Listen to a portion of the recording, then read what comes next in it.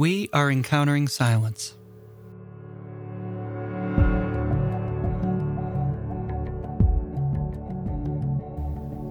Encountering Silence is made possible by the generous support of listeners like you. Please visit patreon.com/encounteringsilence to learn more about how you can be a part of the circle and share in our efforts to bring silence into our all too noisy world.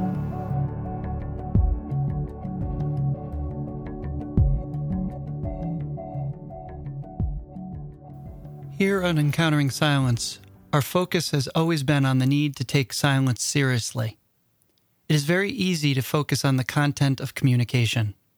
Sound, image, idea, all blend seamlessly in our contemporary world. We often forget the silence that is necessary for thinking, creating, and communicating. Silence is good for us and necessary. Yet, that isn't the complete story. We have also talked about how silence can be used in negative ways, to punish, to erase, to kill, literally and figuratively. One way to frame both of these issues is to think of silence in terms of discipline. On the one hand, silence is a discipline, a practice that requires effort, guidelines, and attention to allow for its necessary place in our lives. On the other hand, if silence is used as discipline, we see how harmful that can be. Today's guest explores the ambiguity of the discipline of silence. Today, we welcome the award-winning author Jane Brox. Her most recent book was just recently published this January, and it's called Silence, A Social History of One of the Least Understood Elements of Our Lives. She's the author of Brilliant, The Evolution of Artificial Light, which was named one of the top 10 nonfiction books of 2010 by Time magazine. She is also the author of Clearing Land, Legacies of the American Farm, 5,000 Days Like This One, which was a finalist for the National Book Critics Circle Award in Nonfiction, and Here and Nowhere Else, which won the L.L. Winship Penn New England Award. She has received the New England Book Award for Nonfiction, and her essays have appeared in many anthologies, including Best American Essays, the Norton Book of Nature Writing, and the Pushcart Prize Anthology. She has been awarded grants from the John Simon Guggenheim Foundation, the National Endowment for the Arts, the Massachusetts Cultural Council, and the Maine Arts Commission.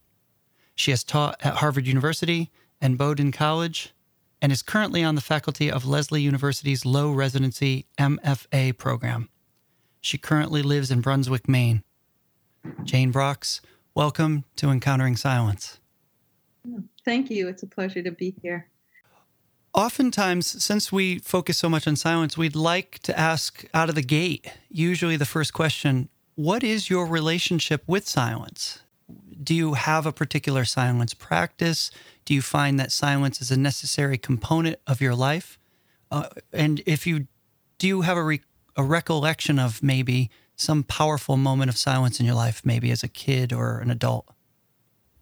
Well, it's interesting. I don't have a formal practice today, and I never have really, but I think silence has always been important to my life, partly because I'm a writer, and to me, there's never enough silence when I'm working, and not only when I'm working at the page, but before and afterwards, that's the place in which the work grows.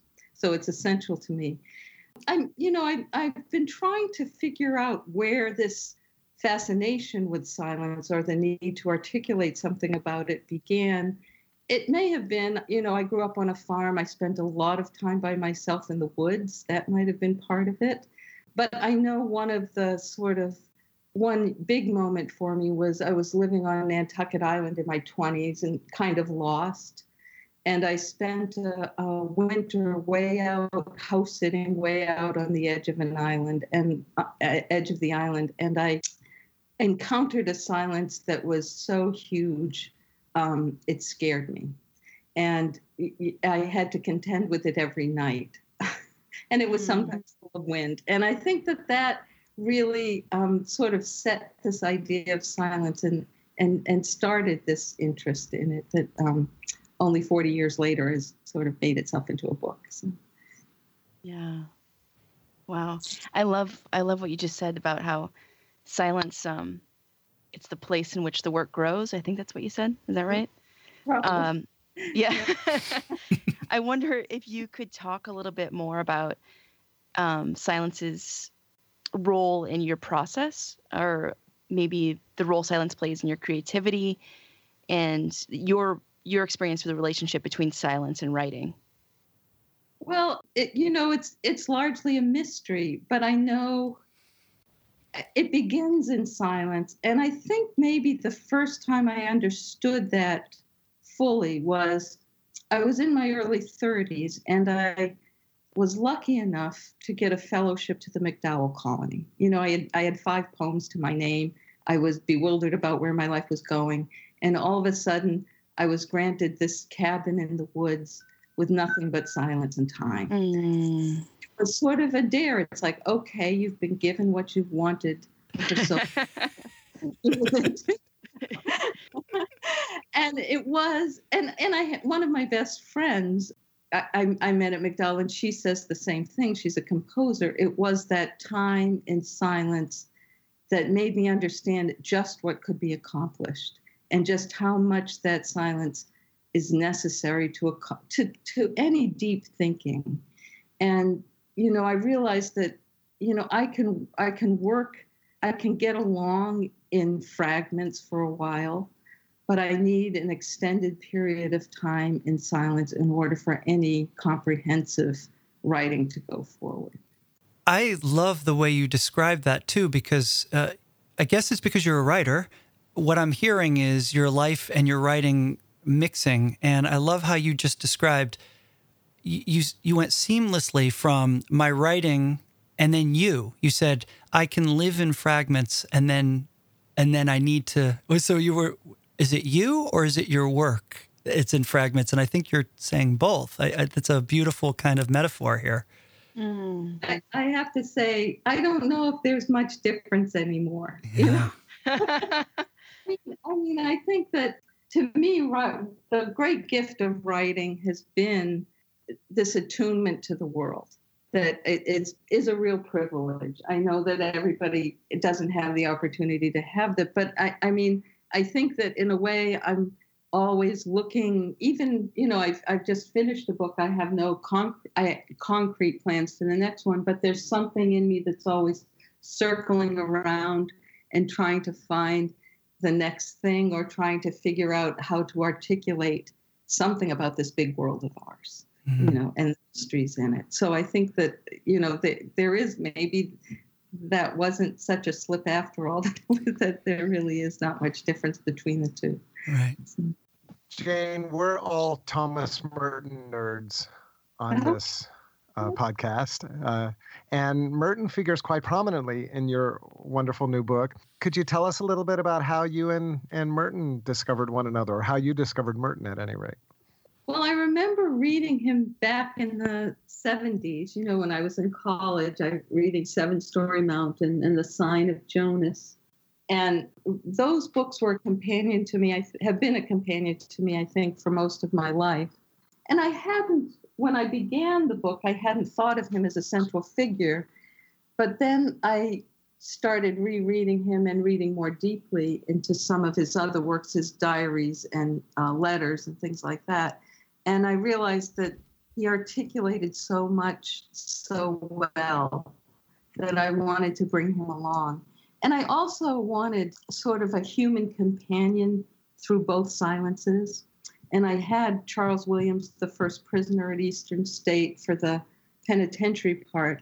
And Thomas Merton seemed the perfect companion to the monastery segment.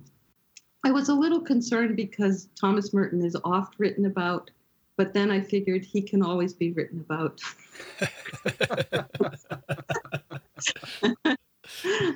It's like writing about Shakespeare. Yeah. Yeah. The challenge with Charles Williams, the prisoner, was he left no written documentation of his life, no testimony. And Merton left so much. Right. It was a challenge just to narrow it down and shape it.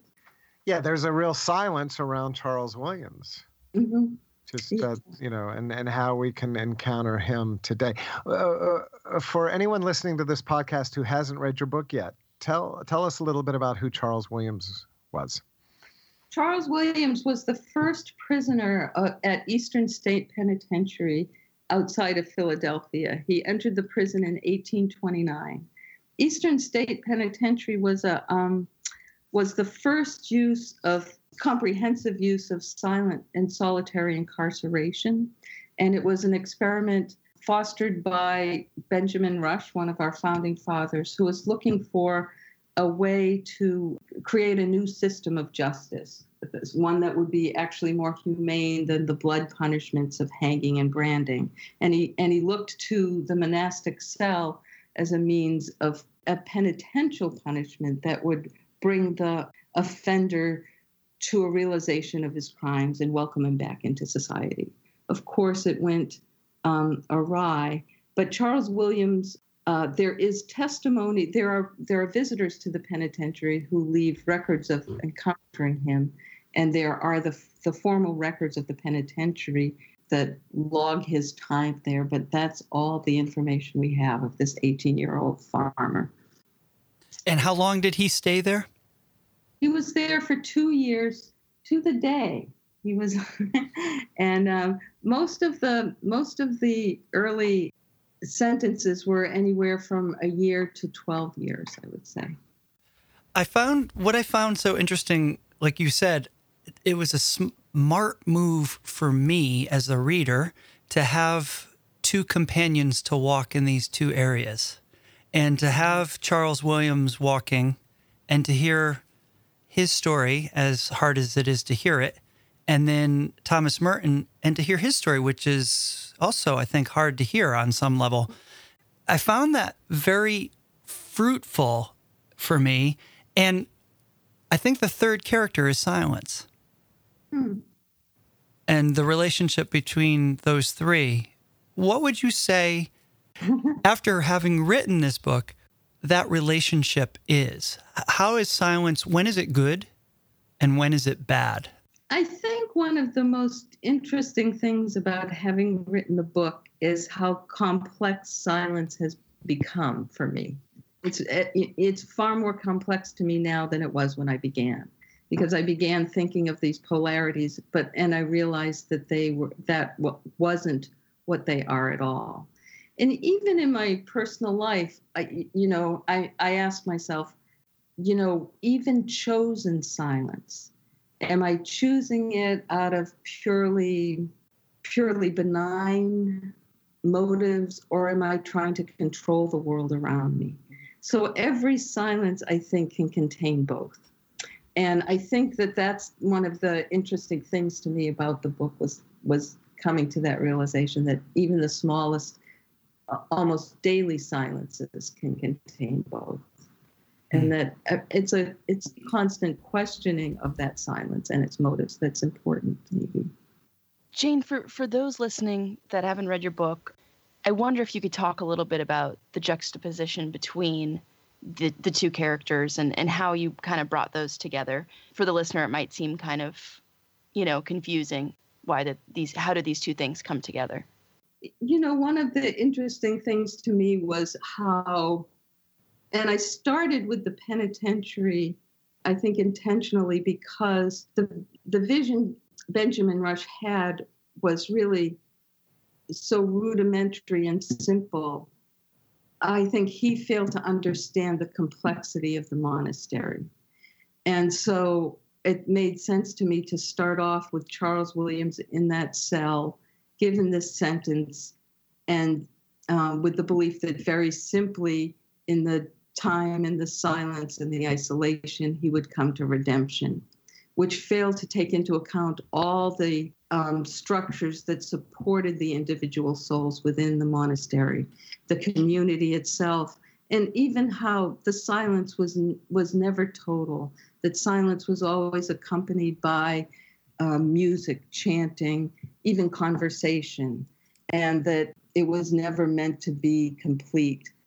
I think that I hope I started with moving from simplicity to complexity, but then bringing in the complexities of the cell too, in the sense that later on in the book, I bring in other people who've had to endure silence and solitude in prisons and what they made of it. For instance, Eugenia Ginsburg in the Soviet prisons of the Stalin era, and how she, in fact, in that time, marveled at her memory and all these things, all the literature that came back to her, and the poems she remembered, and whole books that she could almost recall, and what she made of that time, for however hard it was. And realizing that even in those individual cells, every person endured it differently. And there was a wide range of the ability to endure. Although I would say that it was never beneficial. And Eugenia Ginsburg would never, I think, want to have been condemned to that prison, although she was able to find something within it. As I read your book, I thought about a conversation I had with a friend of mine who is an elderly Trappist monk now at a monastery here in Georgia, but who during his novitiate was a novice at Gethsemani Abbey, where Thomas Merton was. In fact, Merton was his novice master. And at some point on the journey, he had an issue of mental health and mental wellness emerge, and he had to spend some time in the psychiatric hospital at I believe it was the University of Kentucky. And he told me that there was a joke among the monks that the psychiatric ward at the University of Kentucky was the Gethsemani Annex, meaning that there were so many monks who entered in, and of course this was during the time when, after World War II and after Merton's first kind of, flowering of popularity, there were a lot of vocations, and not all of them necessarily persevered, were authentic vocations, but many men entered into the monastery. Some only stayed a few years, some stayed the rest of their lives. But apparently, and this is before Vatican II and maybe before the monastic culture was really taking seriously psychology and sociology and some of those issues. So there was almost a sink or swim ethos in the monastery. And some of the young monks, they sunk and they ended up in a psychiatric ward.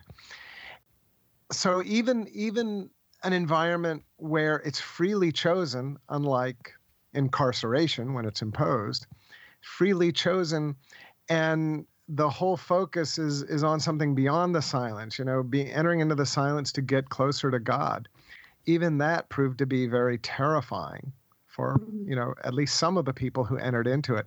And then that brings to mind a book that I know you mentioned in your book, Sarah Maitland's book, A Book of Silence, where she talks about these solo sailors, people who sail around the world in a solo voyage, and now some of them just literally lost their minds. So I'm curious about this idea of silence as terrifying or silence as terror. And, you've talked about how the experience of writing your book led you to a much more nuanced and much more complex understanding of silence. So I'm curious, any thoughts you might have about this idea of the relationship between silence and terror, and that you may have gleaned from your work? I mean, I think that silence is an extreme place, and it's a total exposure. And even the most balanced person is tested there. And that's in part, I think, why people seek it, to see where they will go. That's in part why people flee it, because it's so terrifying.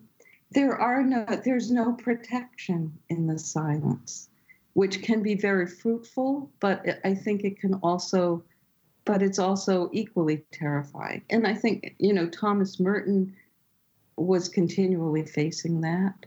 And I don't doubt that, when you think of those men going to the monastery after the war and into the 50s, a lot of them were turning away from society. A lot of them were anxious about social things anyway, maybe in kind of precarious positions themselves psychologically to begin with. And the monastery was either going to help them find home or increase their terror, perhaps. I don't know. But that's my thought, is it's just there is no place to hide in the silence. So that and it can be either fruitful or devastating.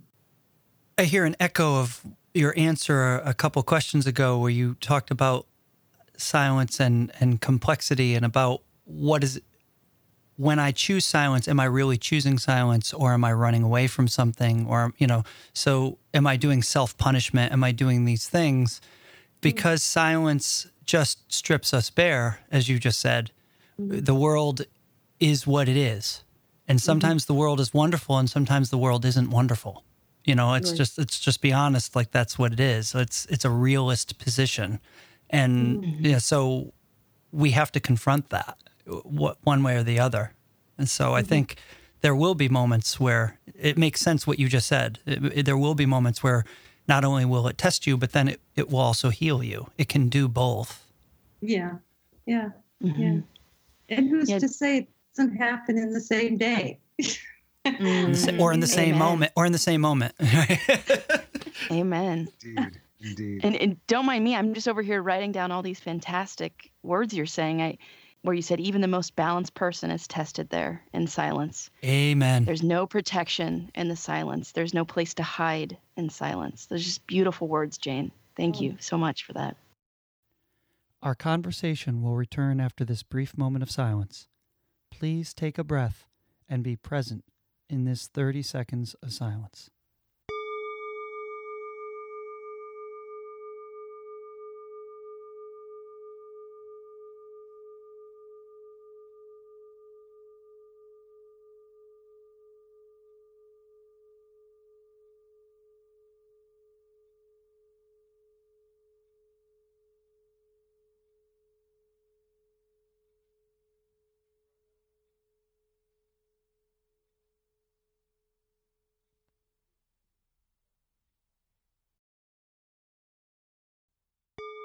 I kind of want to shift a little bit and ask about the portion on your book kind of addressing the topic of silencing women. And, often on the podcast, we talk about toxic silence. And, your book has this entire section about the silencing of women. I'm reminded of Tilly Olson's Silence, which is a fantastic book about women writers. Were you surprised to find yourself addressing that topic in this book? And how did that come up for you? Well, I wasn't surprised. What surprised me was, I didn't want it to be a man's story, because so much of the history of both silences is the man's story. And so little is known of both women monastics and women in the early prisons that I felt one of the most important things was to bring those stories forward as best I could. And it was interesting to me also within the larger story of monasticism and the penitentiary system, how complex women's silence was. For instance, in the penitentiary, just the thought that they didn't have a provision for women prisoners at first. And you think, oh, well, good. But in fact, it was because most of the women incarcerated at the time were in jail for, prostitution or theft or something. Not huge crimes, but crimes in which it was believed they couldn't find redemption. That women were beyond redemption, so there was no need to go through this process for them. And to me, that was just, it brought up the whole 19th century view of women in early American society, and just the struggle women had going forward at that time. So even prior to that, the whole history of silencing women with the scold's bridle, that women in the colonial period could be charged with being gossips or scolds, and there was no fast and hard rule for that. They could be accused just because their voice was too grating or they talked too much, and they could be punished for that. So it was certainly a means of control and certainly a means of suppression at that time. It felt really important to me that women have their own section in the book, and that it come later after the two worlds had been set, and then it could stand as a kind of reverberation of the worlds that come previously in the book. Yeah, and with you being a woman and a writer as well, was there a part of you kind of more deeply tethered to that, and was there something inside of you that was stirring your own experiences with perhaps being silenced as a woman writer? It sounds like you maybe have a story there. And I will say it was the hardest section for me to write. Mm-hmm. There were days when I just couldn't face the material. It was really hard material. And I would have to leave it aside for a while and then go work on some other part of the book and return to it. I found it extremely difficult. But also, I keep thinking there's the segment with the women monastics and the medieval Cistercian nuns in this very remote monastery in France, who, when given the choice, they were in very dire circumstances at the edge of this stream in very crowded and poor conditions.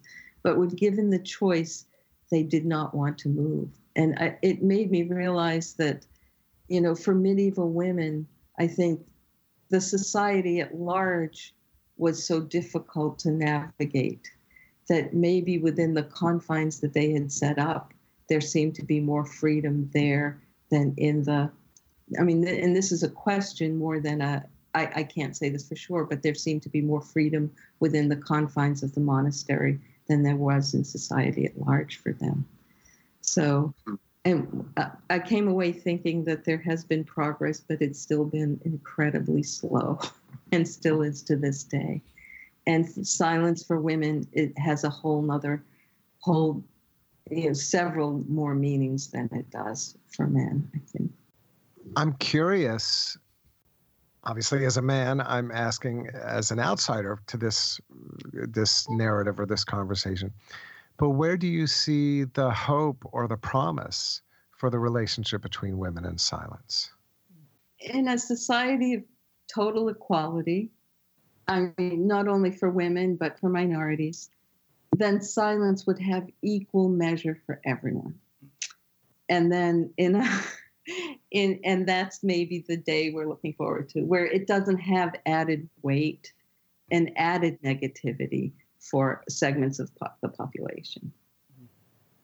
Maybe that's all I can say. Amen. That's beautiful. Thank you. And it's, so beautifully put. I was brought to tears, actually, when you said that. That's just a really beautiful way to put that. Thank you. I'm curious, you said before that as a writer, silence helps you come to the page, it helps you do things. I was wondering, is silence intentional in that process, or does it just come as part of the work? I'm kind of curious about that. I know it's a late follow-up, but it just hit me just now as I was thinking about it. I can't say that it's intentional so much as it is necessary. Okay. I can't even comprehend. I know a lot of, and it's interesting, the creative process is different for everyone. Right.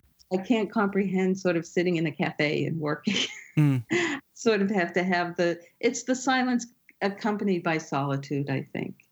And sometimes, I think to myself, maybe I should, what about a collaboration? What would happen? I've never collaborated. Maybe a collaboration would be fruitful in a way that I've never allowed myself.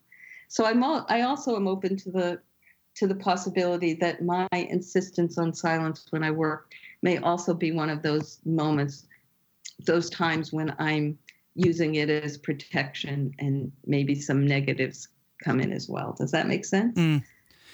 Yeah, well, the reason I'm asking is because your work seems like you've mentioned the titles and what you talked about at the beginning about nature and nature writing. And I'm just wondering, do you go for a walk? Do you need to spend time with nature and saturated in, I'm kind of looking at that process for you, especially about the topics and everything you're doing.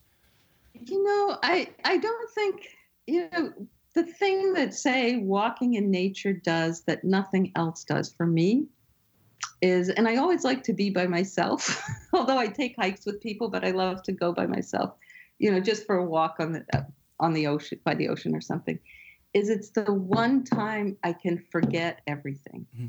Like it's a time of just being, which is it's like my mind is not going. Mm. Having said that, I think that I suspect, I can't know this for sure, I suspect that is a time of fruitful creative process. That time of just flying free and forgetting, I return home and I seem to be able to just accomplish a lot more on the page. It's as if it's not, that I'm troubling out things on the trail. It's that I'm just freeing myself. Mm. Yeah. Jane, I have a question about what would you say to someone that says, oh, silence is just a rich person's reward or a lucky person's reward, whether it's getting a residency or winning a grant or, being able to find that space and time away. How would you handle that, a question like that? The tragedy is that it probably is in our society. And maybe there should be a sort of a way to bring silence to everybody, mm-hmm. and see what would happen. On the other hand, I mean, I think of if you go way up in Maine, which is there's a lot of poverty. There's also a lot of silence. I mean, to say it might be, and I'm just thinking aloud here, I'm sort of, that comment might be a little too simple, because there are people who are extremely poor, who have a lot of quiet around them. Or you think of old people who are, isolated and sequestered. Right. So it's not so much a yes or a no as that I think it's a very complex thing. I mean, I think you have to there's a certain sort of intended silence that's for people who have the means, but there's all kinds of silences, both positive and negative, for people who don't necessarily have means. Mm-hmm. Like sometimes it's a matter of a shifting of attention or a learning to see that it is there. Right. I know for me, that's a daily practice, especially when we find ourselves in the middle of busyness and noise and chaos. Sometimes it's even right this moment, just looking up out my window, right. It's kind of a moment or a breath. Yeah. Jane, you mentioned that you've written some poetry. We're curious, okay. It's kind of a two-part question. First of all, curious about your experience of the relationship between silence and poetry. And secondly, if there's a particular poet in your kind of, your library who you think has really articulated both the beauty and the terror of silence. Finally, if you have a poem, either of your own or of an author whom you admire, that you would like to just mention that's really emblematic for you of the silence of poetry or the poetry of silence. I mean, I think silence is an inherent part of poetry. That the white space on the page, the pauses, the word choice, the stringency of the word choice has to do with sound and silence in concert. And in poetry, that's where it's manifested most intensely in literature. So I look to all poetry for a sense of silence, taking the easy way out here. And I will say, I haven't written poetry. I started out writing poetry and for probably a decade before I turned to prose. But I always carried the lessons of poetry with me into my prose.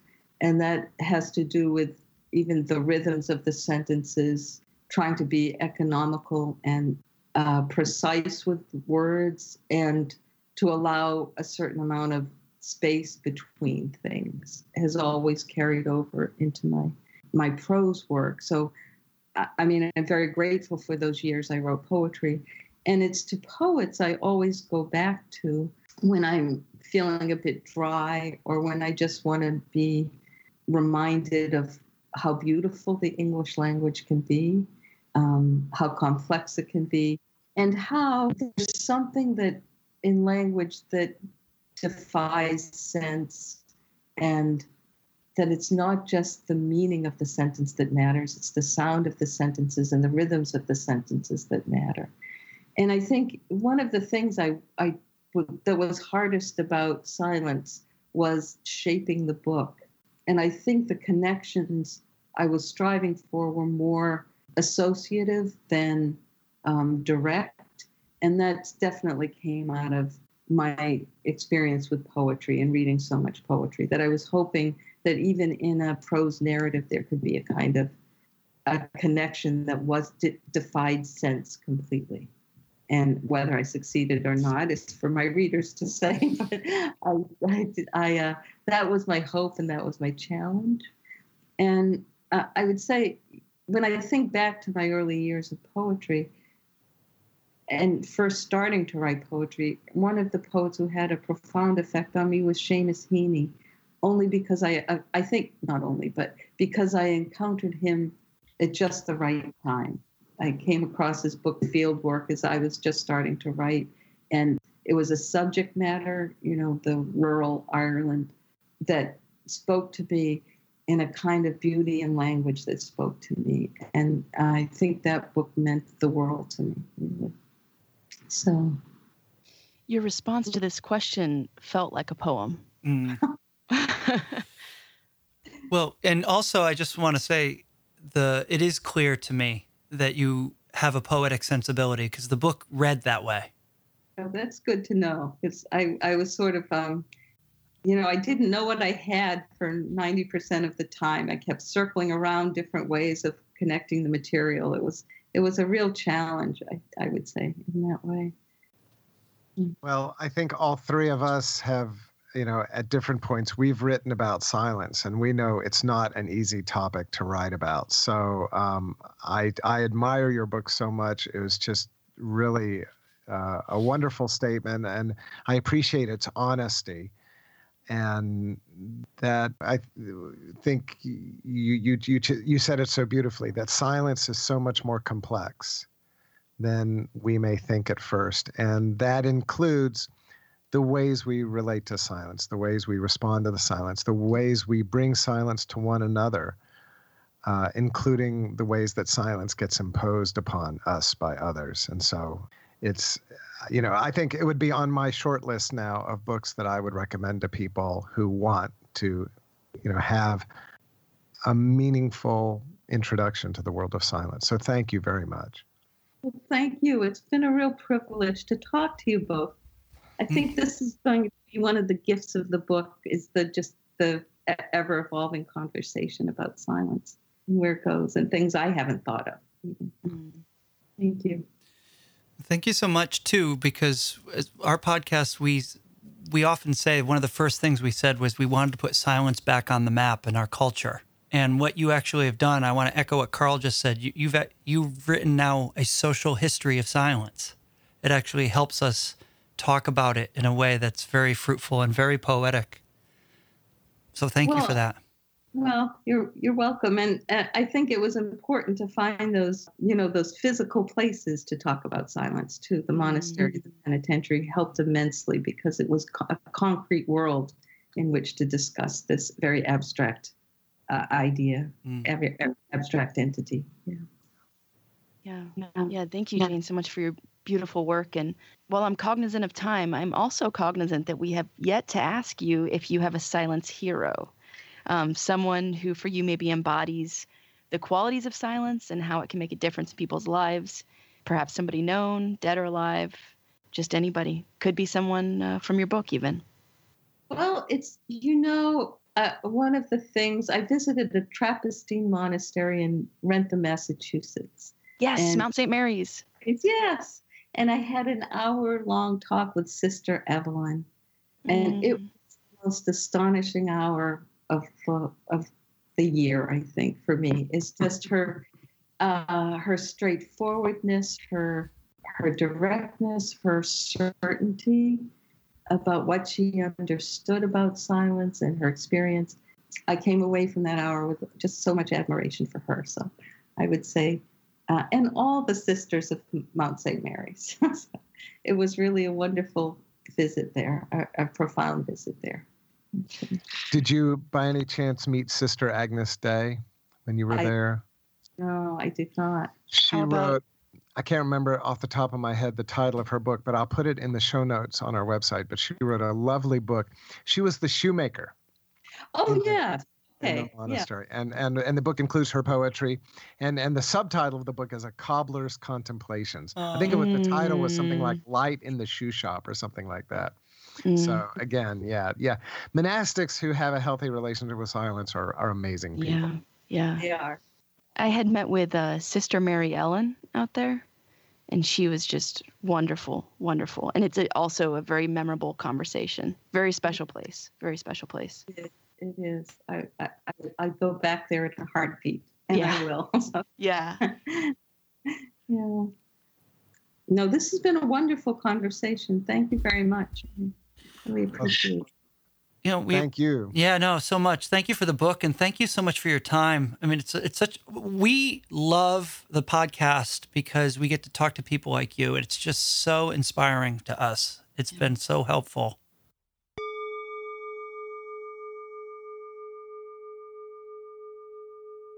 We are encountering silence.